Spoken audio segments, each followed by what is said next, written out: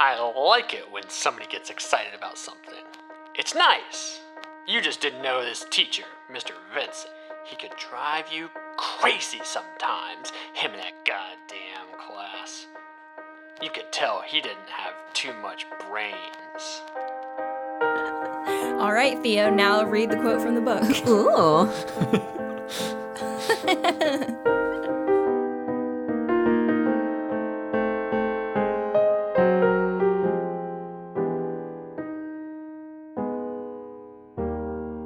Hi, everyone. Welcome to Fire the Canon, the podcast where we read the books in the Western canon and decide if they belong or not. Our opinions are objective.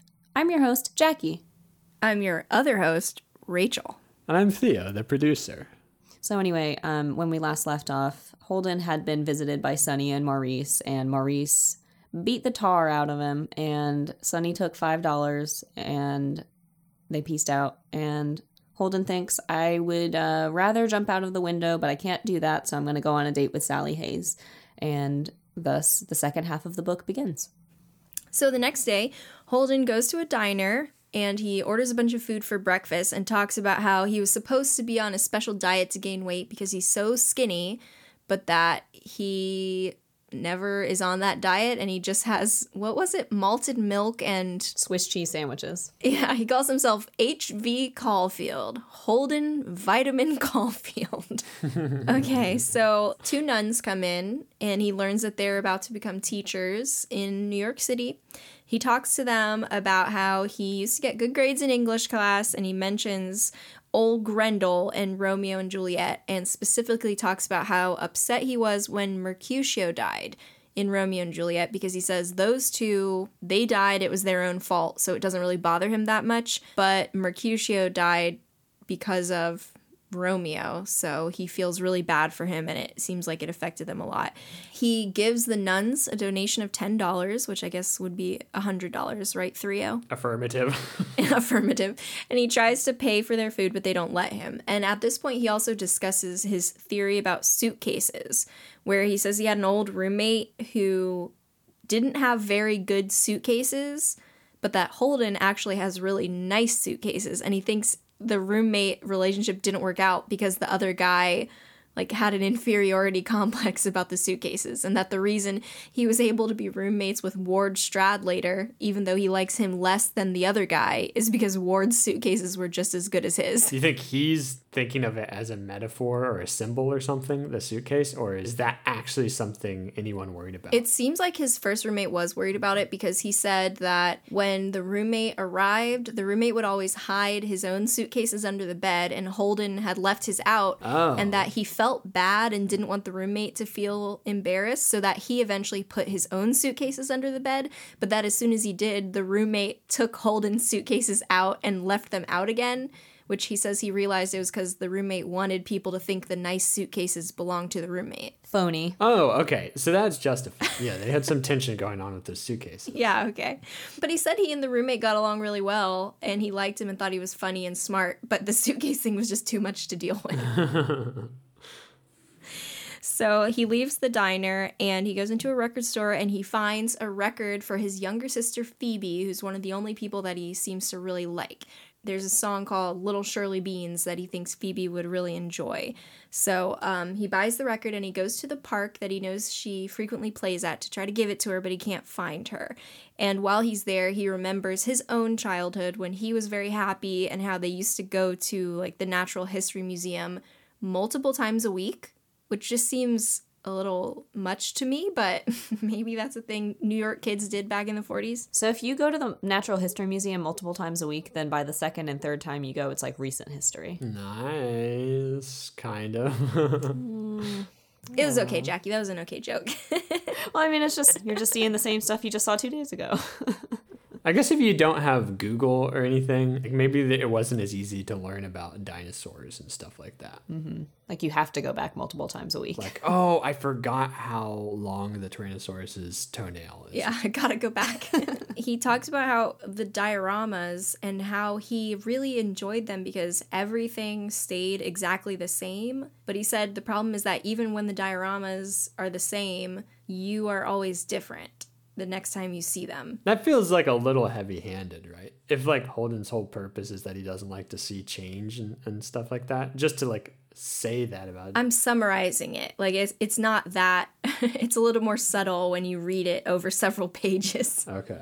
That's what he says. I liked it because it stayed the same, and I like it when when things stay the same. That's the theme of this book. There's an asterisk and it says at the bottom, theme. Yeah. So he's on his way to meet Sally for their date, and while he's waiting, he looks at a bunch of good-looking girls, and he thinks to himself, well, they're probably all going to marry boars anyway. But then he remembers he knew a boar once, and that boar was the greatest whistler he'd ever known, like a truly beautiful whistle. Yeah, even though he was like a huge wiry-haired pig, he was still a great whistler. Yeah, he was such a good whistler that Holden says, I was able to stay roommates with him for a very long time, even though I hated him, because sometimes he would whistle and his whistle was just so good. So, anytime you meet a beautiful girl who's married to a boar, just think to yourself, that boar might be a great whistler. What a lesson to learn. That'll get you through it. Keeps their relationship fresh. So he goes to see the movie with Sally, and he talks about how the actors, 2 of them, are actually really good, but that he can tell that they know they're really good, so he's not able to enjoy the performance. That sounded like a fake laugh from Theo, but it was real. No, I like when Theo does that.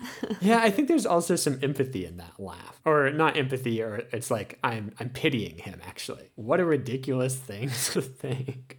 Didn't you have something to say about actors, Theo? I know what he means about like seeming like actors in 50s movies were phony.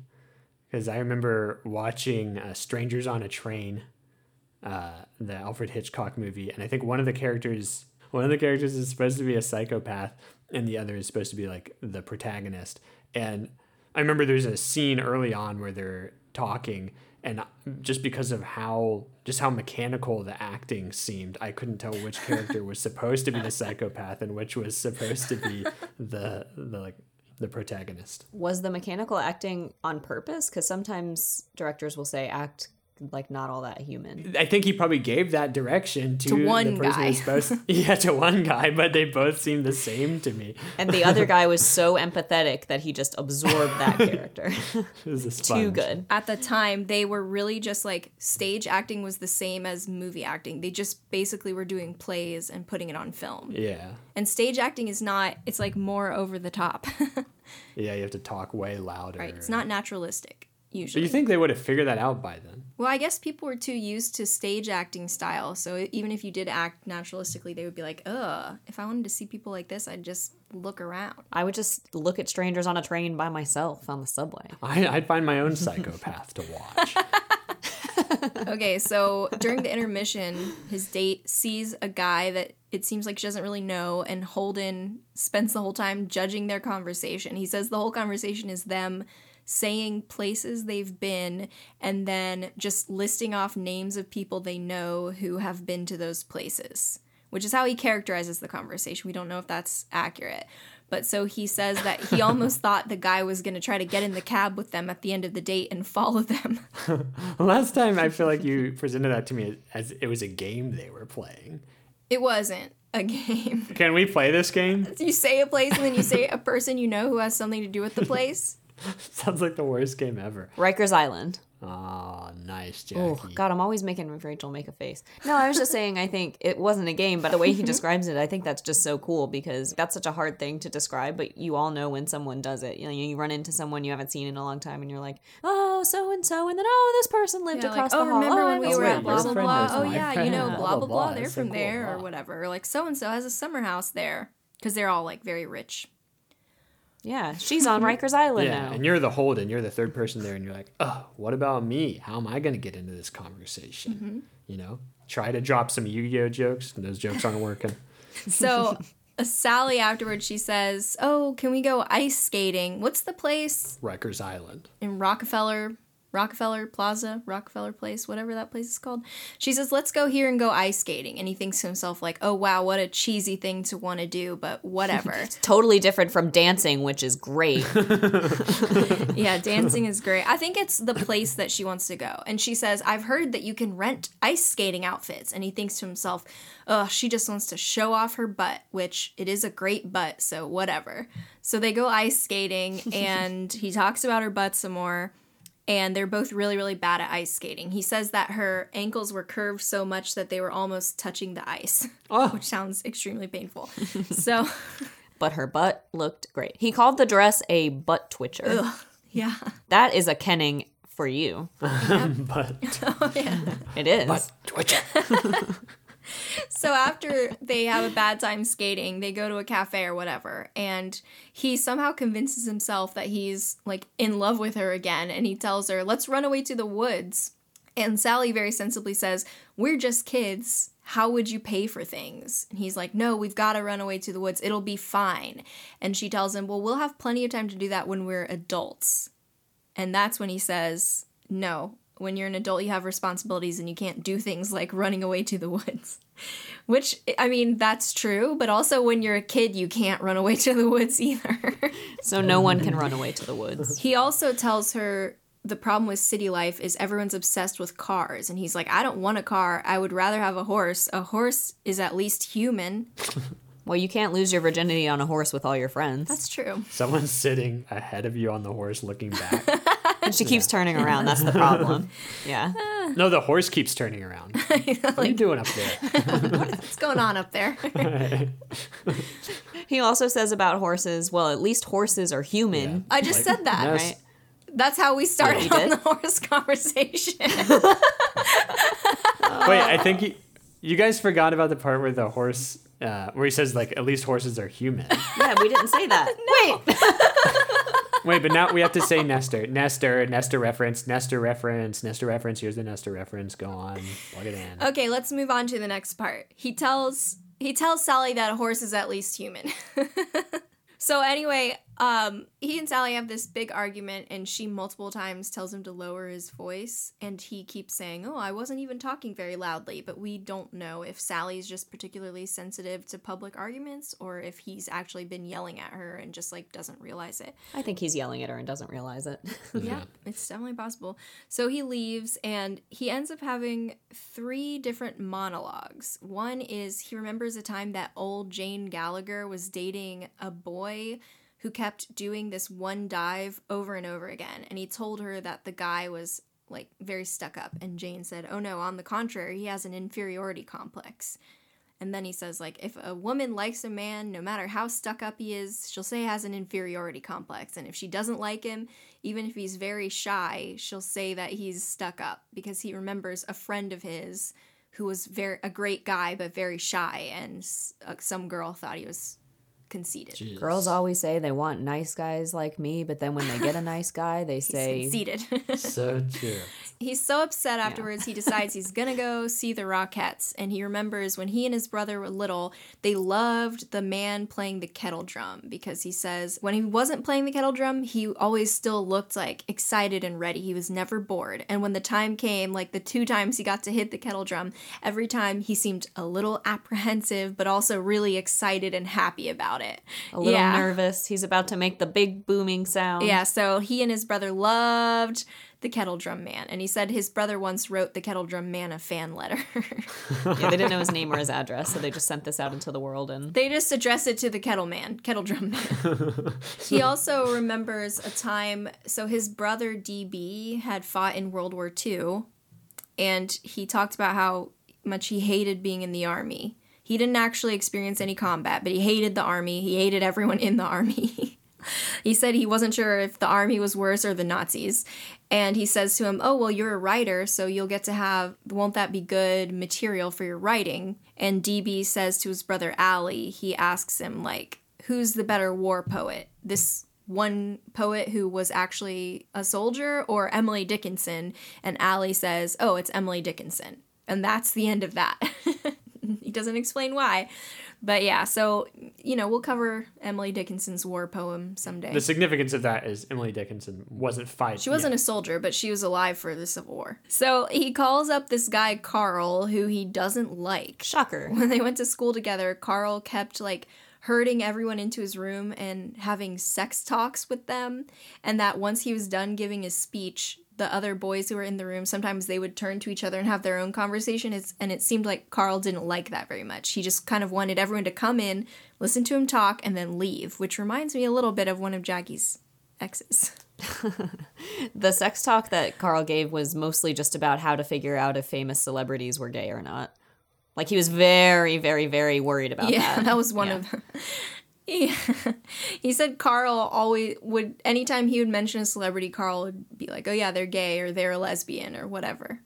So he has a suspicion that Carl himself might be gay, but there's no reason for us to think that necessarily. Maybe he was, maybe he wasn't. Well, he talks a lot about his girlfriend, so yeah. Yeah. Well, he asks Carl about the girlfriend. Carl doesn't bring her up on his own. So Right. he invites Carl to the bar. And the reason he invites Carl is because Carl was really smart in school and he wants to have a quote-unquote intellectual conversation. But once Carl gets there, he just keeps saying things like, how's your sex life? And that sort of thing. Holden says that to Carl. And he points out a guy and he's like, oh, I found a gay guy for you. And just all this random stuff. Like, it's clearly not an intellectual conversation. He's clearly just trying to get on Carl's nerves. So Carl tells him he's dating a Chinese woman in her late 30s. Carl's got to be 20 or 19 or 20. At most. Holden is like, oh, you like him that way, Chinese? And Carl's like, yeah, obviously I do. And Holden asks, well, what's so good about it? And so this is where Carl takes a turn and he says, like, well, Eastern philosophy is better than Western philosophy. And when you are with an Eastern girl, they simply happen to regard sex as both a physical and a spiritual experience. Virgin Holden says, well, I do too. I also regard sex as a physical and spiritual experience. Yeah. Yeah, in the sense that I've never had a physical or spiritual experience. Yeah. He's never had a physical experience. He's just a brain in a jar. Yeah. Oh, wow. So he's having this terrible conversation with Carl. Carl's clearly annoyed, and he leaves. After Carl leaves, Holden tries to pick up this woman who's the singer at the bar, and the woman has given no indication she's interested in him, and it doesn't work. So Holden goes outside, and he's very drunk at this point. He calls Sally and apologizes for the fight, and he offers to go help her trim her family's Christmas tree, which was something she'd wanted him to do before. And for some reason, she says, like, okay, yeah, sure, you can do that. So he hangs up, he cries, and he dunks his head in a basin of water. He's starting to walk back. He goes to the park, and he's looking for ducks, trying to figure out where all the ducks are, and he almost falls in the pond. And while he's doing this, he drops the record he got for his sister and breaks it into a bunch of pieces and feels terrible, and he picks up the pieces and puts them in his pocket. Wait, but so he's looking for the ducks because he's taking matters into his own hands. Yeah, He says, the he's goddamn cab drivers in this city aren't doing a thing for me. There comes a time when a man has to find out where the ducks are for himself.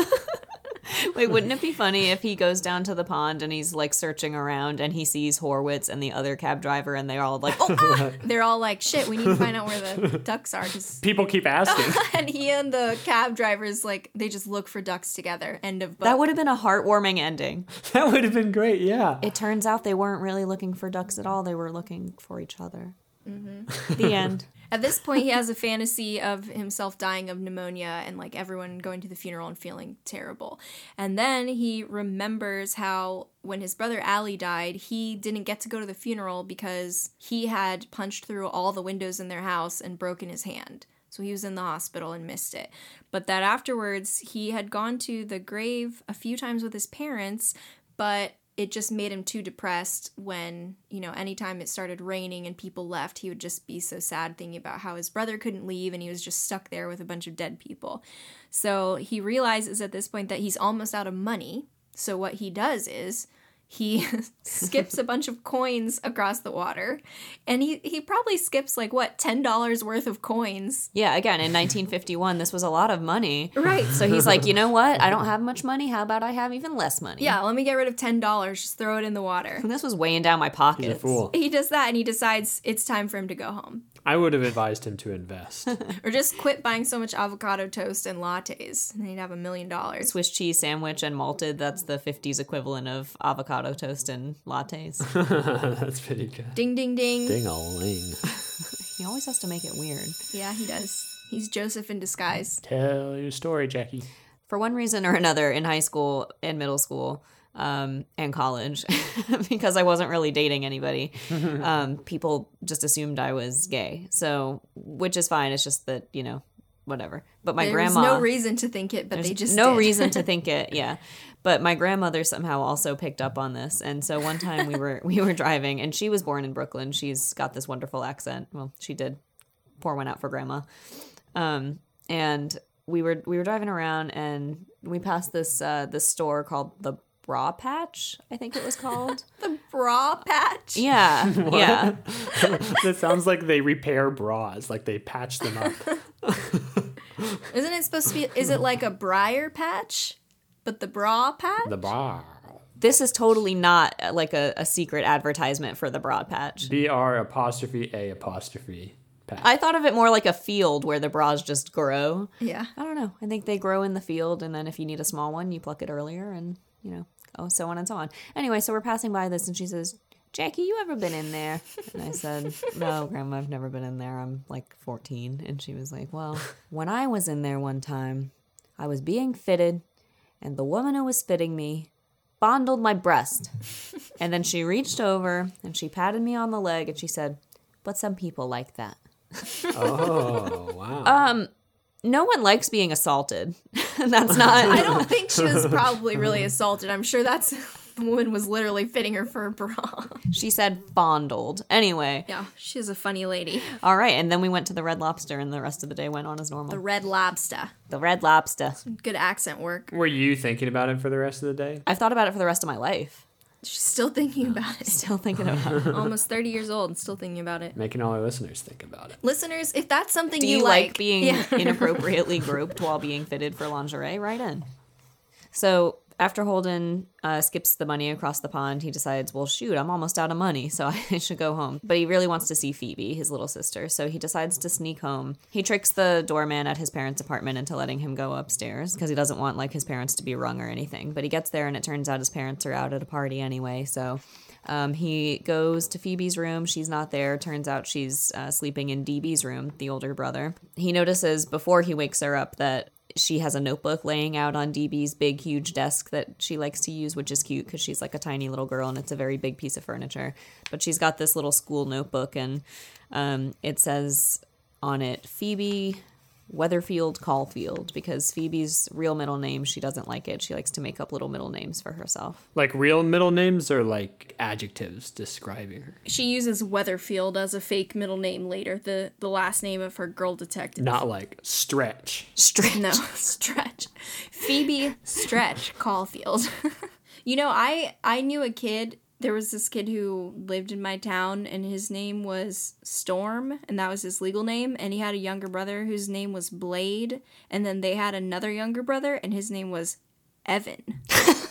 The parents just got tired of it by the time they got to the third one. They learned their lesson. They were like, there are only two cool names in the world, Storm and Blade. Now we'll just have to sterilize ourselves because we can't do anything else. Storm, Blade, and Evan. Yeah, but isn't that funny? Imagine if you were Evan. I knew 3 Greek brothers who were named Andrew, Stephen, and Eftiki. It's the opposite of Storm, Blade, and Evan. So Storm and Blade are way funnier.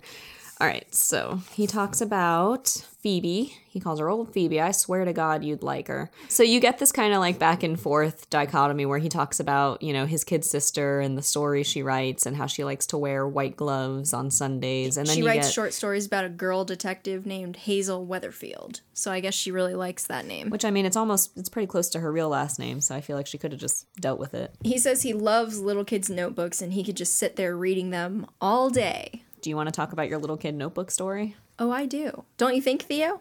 Gotta do it. So I taught English in Korea, and one of my students was named Olivia. She was so cute and so funny. She was a big liar. Like, she would just tell lies for fun. She told me when I said I was going home for Christmas because I missed my family, she said, oh, well, you know, I see your family every day. After school, I fly on an airplane to your parents' house, and I have dinner with your family. And then I fly back. And I never bring you. Hurtful. Yeah. And she said that she sleeps on the plane every night on her way back from visiting my family. And she told me that she's good friends with my sisters. But she had this little... How many hours is the flight? It's like 13 hours or more, depending. That's how you know she's a liar. And how old was this girl? She was in kindergarten or first grade-ish. So maybe 6 years old.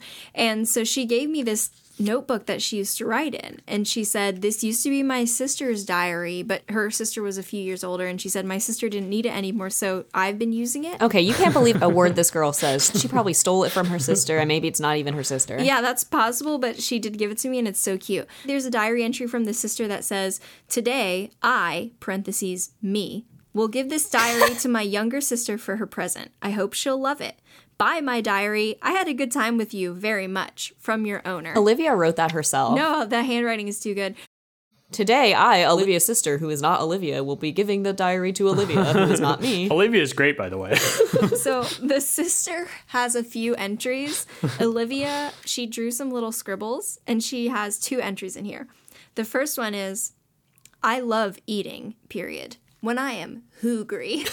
And then the other entry, she wrote something in Korean, which is just like her names. And then her other entry is, me is love the eat. Me is love the eat. Love the eat. That's awesome. Can we make a t-shirt that says that, please? Her 2 entries are, I love eating when I am hungry. And the other one is, me is love the eat. I want a t-shirt right now that says me is love the eat. Here's the picture her sister drew, your owner. So this is a sister and my sister. She wanted the diary to know who she was giving it to. Wow. That does look just like Olivia, I have to say, from when she and I hung out a lot last summer. So, yeah, she flew here every day after school. Yeah. Every night. So do you want to have t-shirts that say me is love the eat? Yes, and I want those drawings on the shirt. I feel like if it's going to be about the podcast, it should be me is love the read. Me is love the hear. Me is love the listen. Yeah. Who lies more funny? Olivia or Jackie's cousin? It's my stepbrother. Jackie's dad.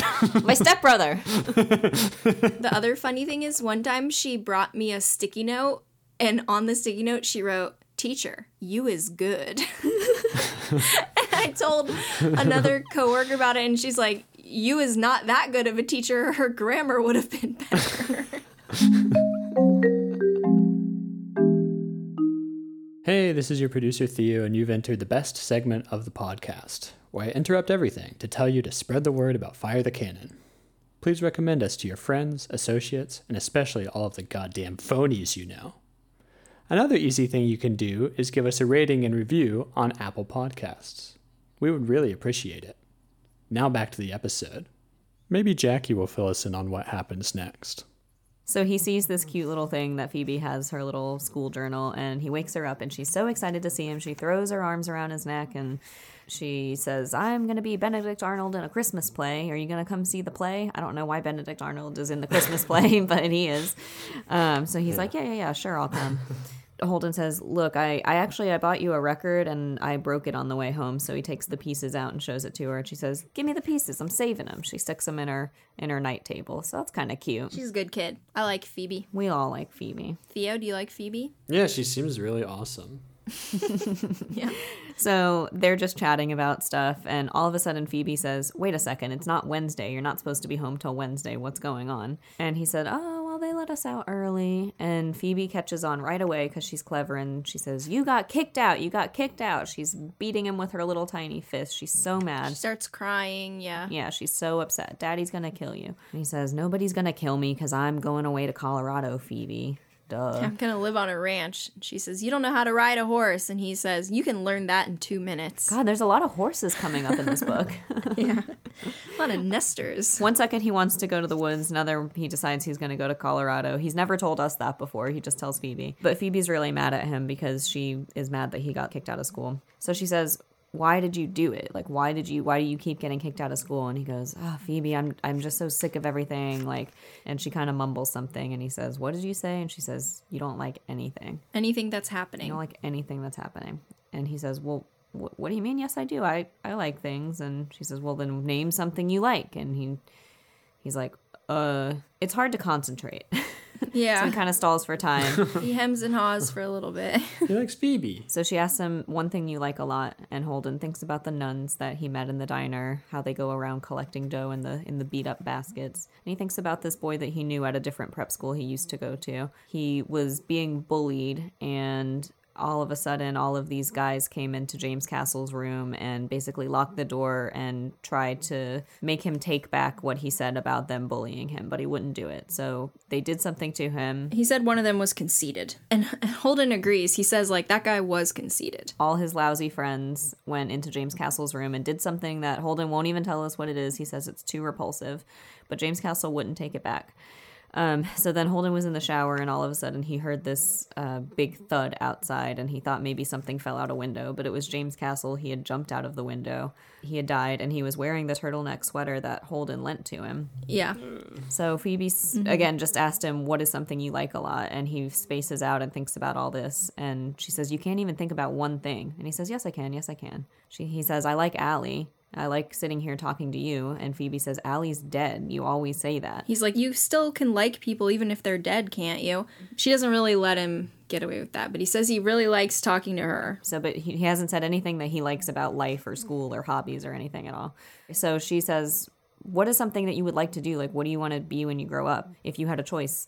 He's thinking about this poem, and he says, there's this poem that goes, if a body catch a body coming through the rye. And then Phoebe says, that's not even how the poem goes. It says, if a body meet a body coming through the rye. And Holden says, well, whatever, I don't even care. It's regardless, even though I've misheard it. Yeah, which I said, like, this really makes me empathize with him because I often misinterpret things, and I'm like, I just get attached to the interpretation that I have. Like, I like that better. Yeah. So he says, well, I like that better. If a body catch a body coming through the rye. And he imagines that there's all these little kids, and they're playing some game in a big field of rye, and there's a crazy cliff on the edge of the field, and they don't know it. So if they're running, they might fall off. And he says all he wants to do is he wants to be the catcher in the rye. So that's where the title of the book comes from. He just wants to stand in the rye field and save the kids and keep them from falling. Catch them, holding them. Holding them. Should have been called. In his vitamin arms. Yeah. No, in his vitamin strengthened arms. He eventually does cheer Phoebe up a little bit. He cheers her up. She's like, that's not a job you can have. Yeah. So he decides he can't stay there because his parents are going to come home soon, and he still doesn't want them to know that he's been kicked out of school. So he's got to go stay somewhere else. And he thinks of this old teacher that he had at one of his schools, an English teacher named Mr. Antolini. So he calls him on the phone. He says, can I come over and stay with you? Because he liked him a lot. One of the reasons that he liked Mr. Antolini so much is because when James Castle threw himself out of the window and died, Mr. Antolini was the only one who went over to James Castle's body. So he went over to him, he checked his pulse, he put his own coat over James's body, and then he carried him to the infirmary. And he didn't even care that the coat got all bloody. Mm-hmm. So he says that's a good guy. He also likes the teacher because the teacher thinks Hollywood is full of phonies as well. Yeah, he also didn't like DB's choice to go to Hollywood, so he's like, that guy, I'm going to stay with that guy. Yeah, what a good guy. So he says to Phoebe, I'm going to go stay somewhere else. I'll see you on Wednesday. They dance together for a little while, and then talks about how Phoebe's an amazing dancer, even though she's a little kid. She's just a great dancer. Then he feels bad about it, but he asks if he can borrow some money from her because he doesn't have very much. So she says, here, I'll give you my Christmas dough. And he gives her what we calculated to be about the equivalent of about $86. Mm-hmm. She gives him the money, and he cries. And then he had this red deerstalker hat he'd been wearing throughout the book. He likes to wear it backwards. It's kind of his signature at this point. Mm-hmm. He takes the hat off, and he gives it to Phoebe. And then he climbs out the window and runs away. He climbs out the window, runs away, goes to Mr. Antolini's house. So he lets them in, and they've kind of just had a party. So Mrs. Antolini is getting ready to go to bed. Mr. Antolini is a little bit drunk. He has a highball in his hand. And so he kind of just keeps drinking throughout the time that him and Holden are talking. Mr. Antolini says, sure, you can stay here, stay on the couch. But he also kind of wants to talk to him a little bit about his life. And he says, how'd you do in English? Holden says, well, I passed English, but I flunked this other class, and it was called oral expression. And Holden says the reason that he flunked it was because you were supposed to get up and give a speech, but it had to be spontaneous, not planned. And if anybody digressed at all from the speech, you're supposed to yell digression as fast as you can. And he got an F in it because he didn't like that part of the rule. He likes it when people digress. He says he thinks it's wonderful when someone gets enthusiastic about something, and he just kind of wants to follow along and see what they do, and that you don't always know what you're going to want to talk about by the time you start. So you should just let people go where they feel led. And so he talks about that for a long time, and Mr. Antolini says, I don't really know what to say to you. And what he says to him is, one day you're going to be 30. You're 16 now. You may not see it, but one day you're going to be 30. You're going to be sitting in a bar and you're going to look at all the people who come in and you're going to judge them for being phonies. You're going to basically think that there's nothing in the world that can make you happy. You're going to judge the hell out of everything and you're just going to give up before you can even have a chance to find something good and worth your time. He says, like, the worst possible outcome for Holden is for him to get fed up of looking for a place where he belongs or something that makes him happy, and then just assume that thing doesn't exist. So he's tired and he decides to go to sleep. Finally, he admits it. Yeah, finally he admits it after, this is page 190 in my book. The whole time he's like, I'm not tired. He goes to sleep and he wakes up not long after because Mr. Antolini is sitting on the ground next to the couch and he's petting Holden's head. But Holden freaked out because he wasn't expecting this guy to be touching him at all while he's sleeping, which is fair. So he says, what the hell you doing? And Mr. Antolini says, nothing. I'm simply sitting here admiring. He doesn't get to finish the sentence, but I also think that's kind of a weird choice of words. But he leaves it ambiguous. And the other thing which we forgot to mention is Holden earlier talks about how it's nice watching little kids sleep. Like, they're so innocent and like they have their mouths open, but it looks fine and like they're so cute, blah, blah, blah. So I'm wondering if there was supposed to be a parallel drawn between Holden thinking, oh, look at this innocent little Phoebe, and Mr. Antolini thinking like, oh, look at this innocent teenager or whatever. So it's ambiguous. And he had said as he was leaving, like, Phoebe looks so pretty sitting in bed. Yeah. But Holden freaks out and he decides he just has to leave right that minute. And he says, I left my bags at the station. I gotta go. And Mr. Antolini says, okay, we'll come back later. He doesn't. So Holden leaves in a big, big hurry and he thinks to himself on the way out that he really, really hates when something, quote, perverty like that happens. He says, that kind of stuff's happened to me about 20 times since I was a kid. I can't stand it. So he kind of reveals that he either has been a victim of sexual assault or something that he considers to be akin to sexual assault a lot of different times. And he's very sensitive to that. That's the only time he brings it up. And he's very vague about it. So he goes outside, he goes to Grand Central Station, and he decides to try to sleep on a bench there, but it's really not working so well because it's Grand Central Station. And if you're a real New Yorker like me, you know that's way the hell uptown. I'm just kidding. Is it? No. No. Bad guess, Jackie. It's so uptown it might as well I know be where Canada. it is, okay? Where is it? Give the latitude and longitude coordinates. A real New Yorker knows the latitude and longitude of everything in New York. It's true. Frank's Pizza, Frankie's Pizza, you know all of them. Yeah. Original Franks, old-fashioned Franks, all of them. And so that's where Holden ends Ding, up. ding, ding. Theo, tell the story. Ding-a-ling. Yeah, when I was applying to college, I was applying as a music major, so basically all that really mattered was my audition. If you're hearing this, kids applying to school, still try hard on your other stuff. I'm just saying that to preface, there was no need for me to do any of this. But we had to make CVs for college, and I saw that there were other people who had been like presidents of clubs or had founded clubs and stuff like that. And I thought, what about me? I could do that. And so I played clarinet. So I founded this really bogus club called the Young Clarinetist Club. And I remember making posters for it on notebook paper and just like putting them up around the school saying, I think the tagline was always, come on, it'll be fun. Very convincing. Got signatures and everything to like start this club, and I like turned in the paper. Did you get in big trouble? I had to turn it into the vice principal, and I remember just being like so nervous, like this club is so phony, to use what's his name, Harold's word? What's his name? Holden's word. And I just remember her saying, all right, I need to check this out with the principal to make sure this is a legitimate club. And I just remember those words and thinking, oh no, this is going to be so bad. And the next thing I knew, it was like approved. And so I just like made this club, and then I just like made a few of my friends officers in the club, like treasurer and vice president and stuff. The nepotism. Yeah, it was very corrupt. And I think we had one outing, and it was like to go bowling. Okay, so this is actually much worse than what I did, but I got in a ton of trouble and you got into college. I didn't get in any trouble whatsoever. I remember they were letting us have shout outs in the yearbook for free, so I did something to all of my YCC members saying something about like, sorry no one gets to have their honor cords this year, but nobody did their hours, so. So you said that in the yearbook? Yeah. And here's a So shout out to the funny. YCC who didn't do shit this year. Sorry, none of you got your honor corns. That's good. Didn't put in the work for it. And I remember on those notebook paper posters, I drew this like little like alien holding a clarinet on all of them. How many arms did it have? How many testicles? I think only two. Two of each? Wasn't really drawing testicles, but Not like, back then. that would have raised some eyebrows about my club. I think. If you said the Young Clarinetist Club, why not? And it was an alien with testicles. I was briefly a member of a club that I helped start with my science teacher, and we decided it was going to be like a sorority, but for high schoolers. And so it was just Oh going to my get like all. god, that sounds horrible. To me. I know, no, it was horrible, but what was funny, so we were like, we're just going to have like girl power, and everybody from every grade can join. And we called it Beta Upsilon Nu Bun.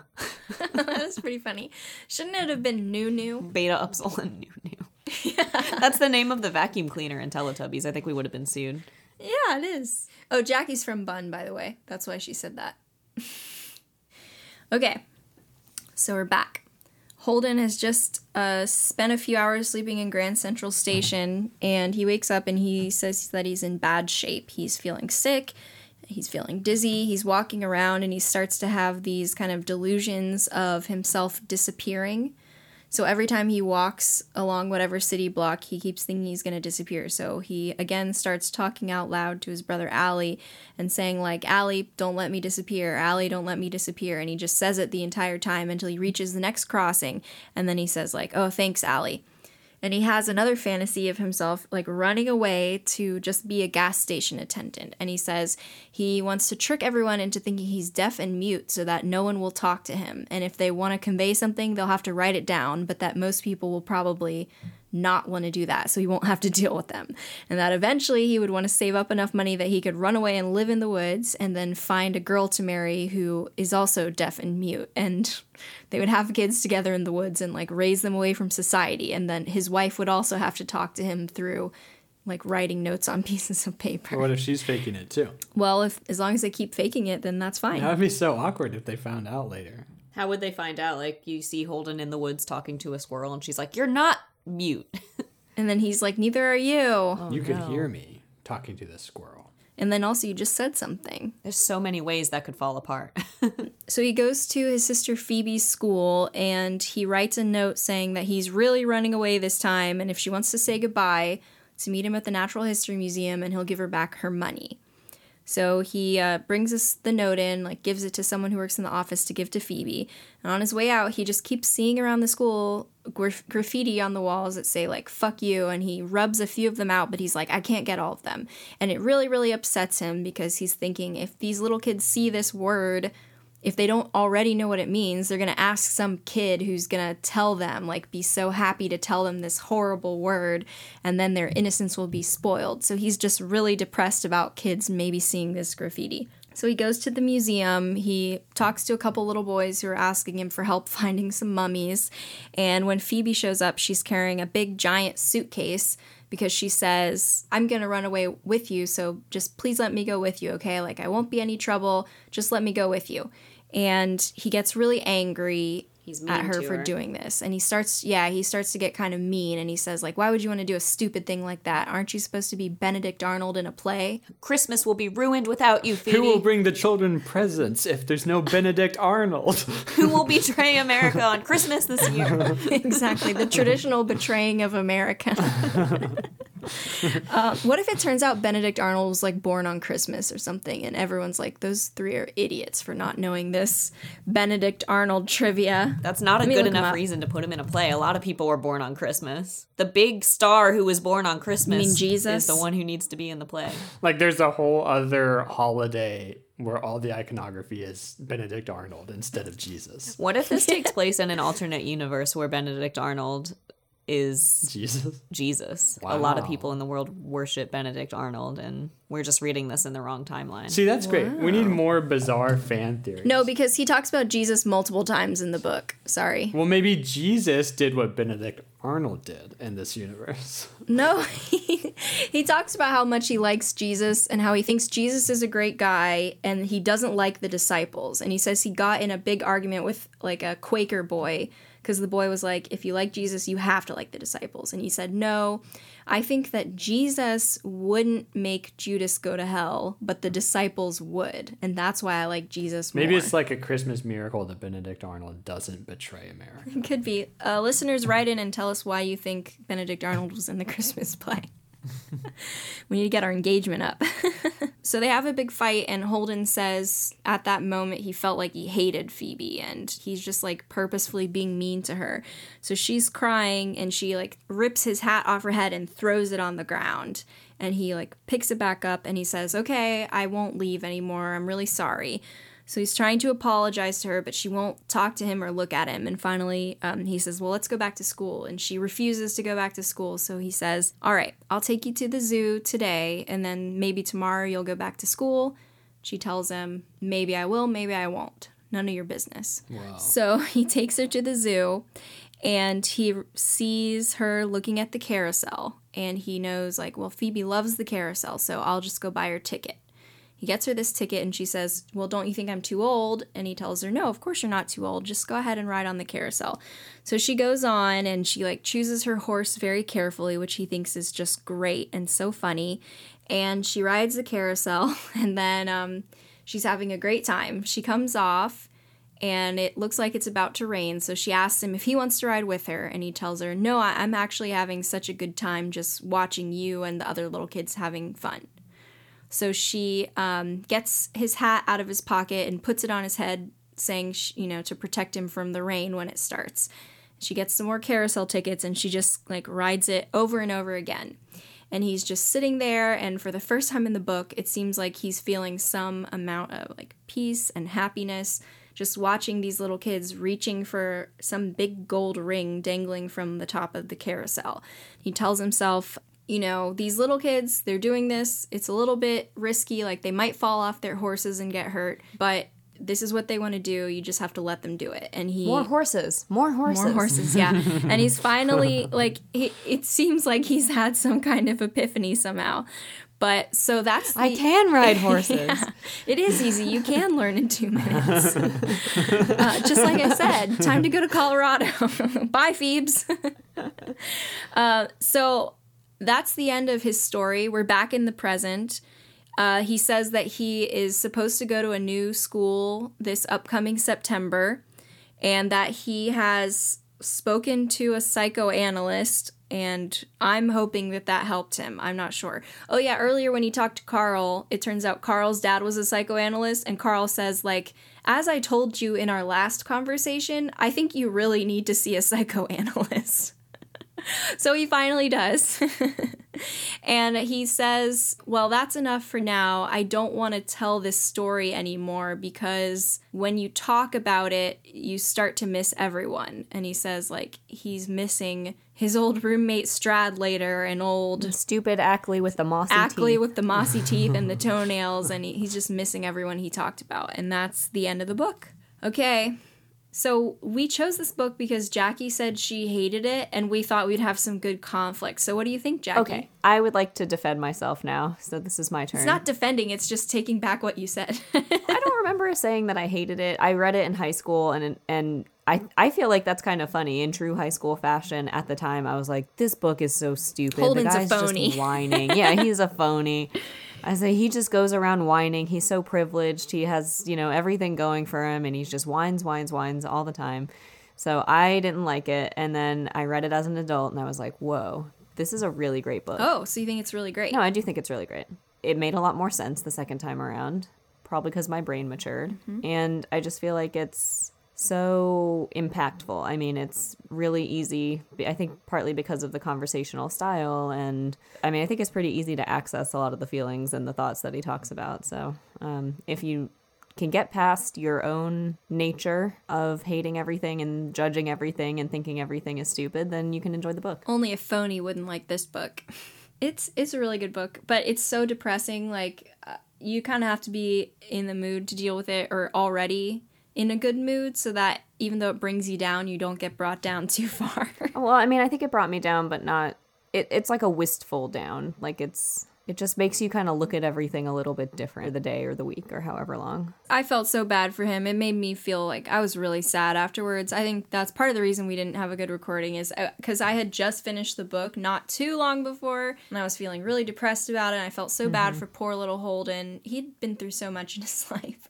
Yeah. Even though he is a rich New York boy, he's been assaulted a bunch of times. He saw a boy kill himself. His brother died of leukemia. Just a bunch of terrible stuff happened to him recently. So again, when I'm reading it and I'm younger and I'm not really understanding what's going on, I think it's kind of easy to miss some of the more subtle things that he talks about. So like the sexual assault, and I think him struggling with his own sexuality too is something that you can take away from this. And if you don't notice those things, you might think, this kid's just, what's his problem? Yeah. Yeah. He should just go to school and shut up. I don't think there's anything wrong with Holden Caulfield that a good hug couldn't fix, I have to say. He punched all the windows in his house out. That's kind of wild. He needs a hug, Theo. He's sad. He's a sad boy. You don't think so? In the first year of my undergrad, I remember there was a guy on our hall who was like always like really sad. And my roommate said, you know, I really feel like somebody just needs to shake him. I was just imagining like somebody just coming up, grabbing him by the shoulders, shaking him around and like an Etch-a-Sketch or something, and then it's like, all better. Do you think it would work? I mean, he probably thinks he deserves to be shaken, but I think he needs a hug. So your roommate didn't think somebody ought to talk to him or hug him or, ask him if he's okay. It's just like, Pick him up by his feet and jiggle him around. did your roommate fix other things by shaking them? It's like, this baby won't stop crying. He grew up with a PlayStation, that's why. Yeah.